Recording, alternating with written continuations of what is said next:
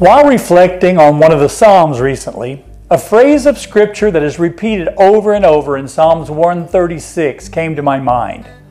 The psalmist said, "His faithful love endures forever." The psalmist has been giving the people of Israel a plethora of reasons to give thanks to the Lord. But every blessing that is recounted by the psalmist ends with the phrase, "His faithful love endures forever."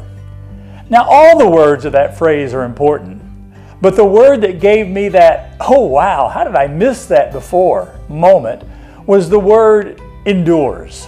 His love endures. I never thought about God's love for you and me having to endure, but it does. It endures our moments of failures. It endures our weaknesses. It endures our times when we lack trust. It endures our carnality.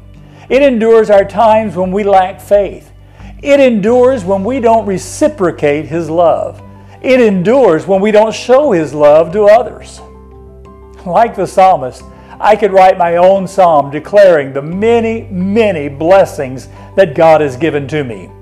And like the popular worship chorus declares, "All my life you have been faithful, and all the things He has done for me deserves my gratitude.